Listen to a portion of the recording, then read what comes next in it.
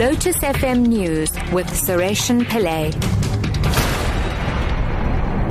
8 o'clock, good morning. The government has undertaken to look into how Sudanese President Omar al-Bashir managed to leave South Africa in spite of a court order preventing this. Acting Cabinet spokesperson Pumla Williams says government will also comply with a High Court order relating to a submission of an affidavit.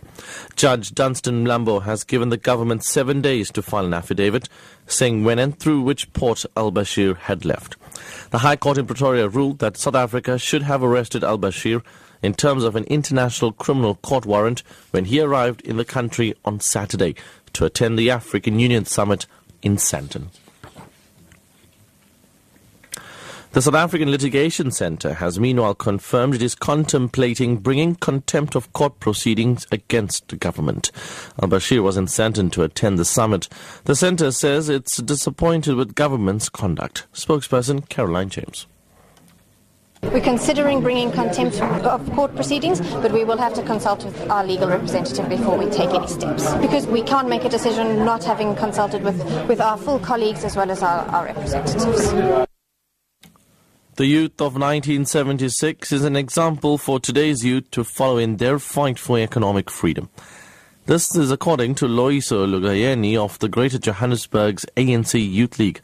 She was speaking as Youth Day celebrations across the country start to commemorate the protest action by school children in 1976 against Afrikaans as the only teaching language.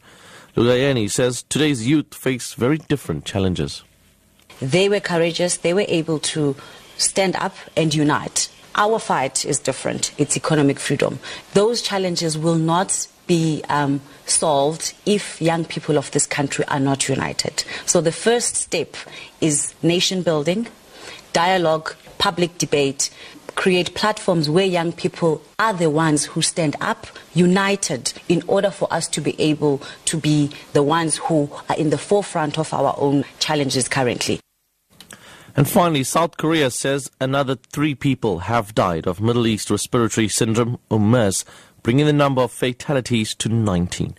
The BBC's Kevin Kim reports from Seoul.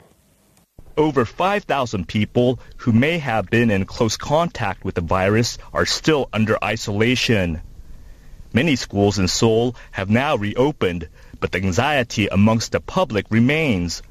The virus has been transmitted only in hospitals up to now, but officials in Seoul are still cautious that it may spread into the community. On top of keeping subways and cinemas clean, City Hall officials have said over 9,000 karaoke bars and internet cafes will be sprayed with germ-killing solutions. Top story at 8 o'clock. The government has undertaken to look into how Sudanese President Omar al-Bashir managed to leave South Africa in spite of a court order preventing this. I'm Sureshan Pillay, back at 9 o'clock. Thank you very much, Sari.